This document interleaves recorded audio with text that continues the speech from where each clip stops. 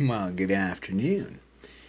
We just got out of a short little class today. It was about delusions, but they didn't mean like one of the three poisons. They were talking illusions, mana, and rupa. Mana versus rupa. So, delusions. I didn't know how it related, but we got to emptiness, which was pretty good. But the speaker had a story from, I guess, the Pali. These are supposed to be Vipassana practitioners.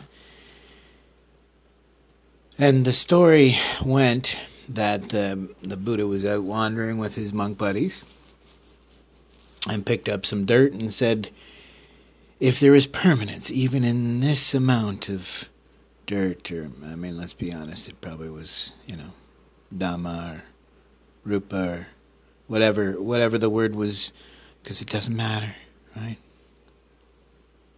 All one thing. So the story went that the Buddha picked up this little piece of dirt and said, if there was permanence even in this tiny mote of dust, then there would be no liberation in the teachings. What's funny is the teacher said, well, I'm not exactly sure what they were getting at in this, and then proceeded to talk about impermanence. So I think this was a teaching that was provided for them. Or some sort of, there's a lot of, and that's what some of these groups will do is, they'll certify teachers and then they'll give them these teaching aids.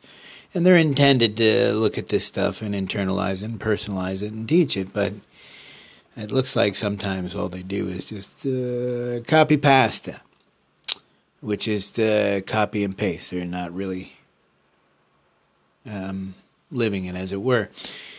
And, first, for what was meant by that. And it's an answer to something else as well.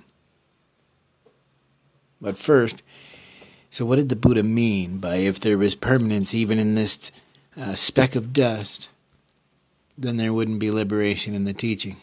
And what he meant was, a lot of opposites here, but what he meant was, because nothing is permanent, impermanence, that is the liberation.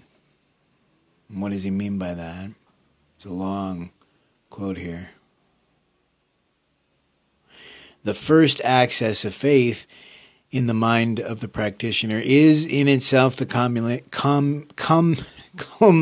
culmination of the entire path. The very realization of final Buddhahood, faith or confidence in the possibility of enlightenment is nothing but enlightenment itself, in anticipatory and causative modality. I didn't really worry about messing it up much.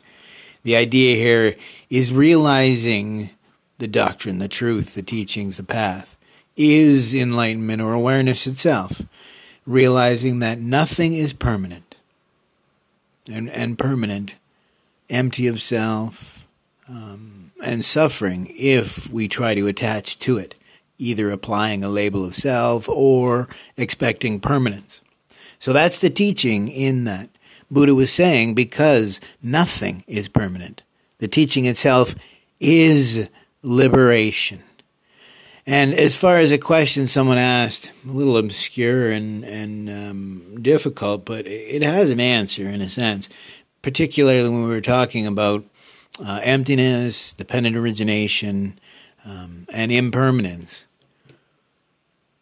She asked about death. Is that permanent? And there's an answer to it.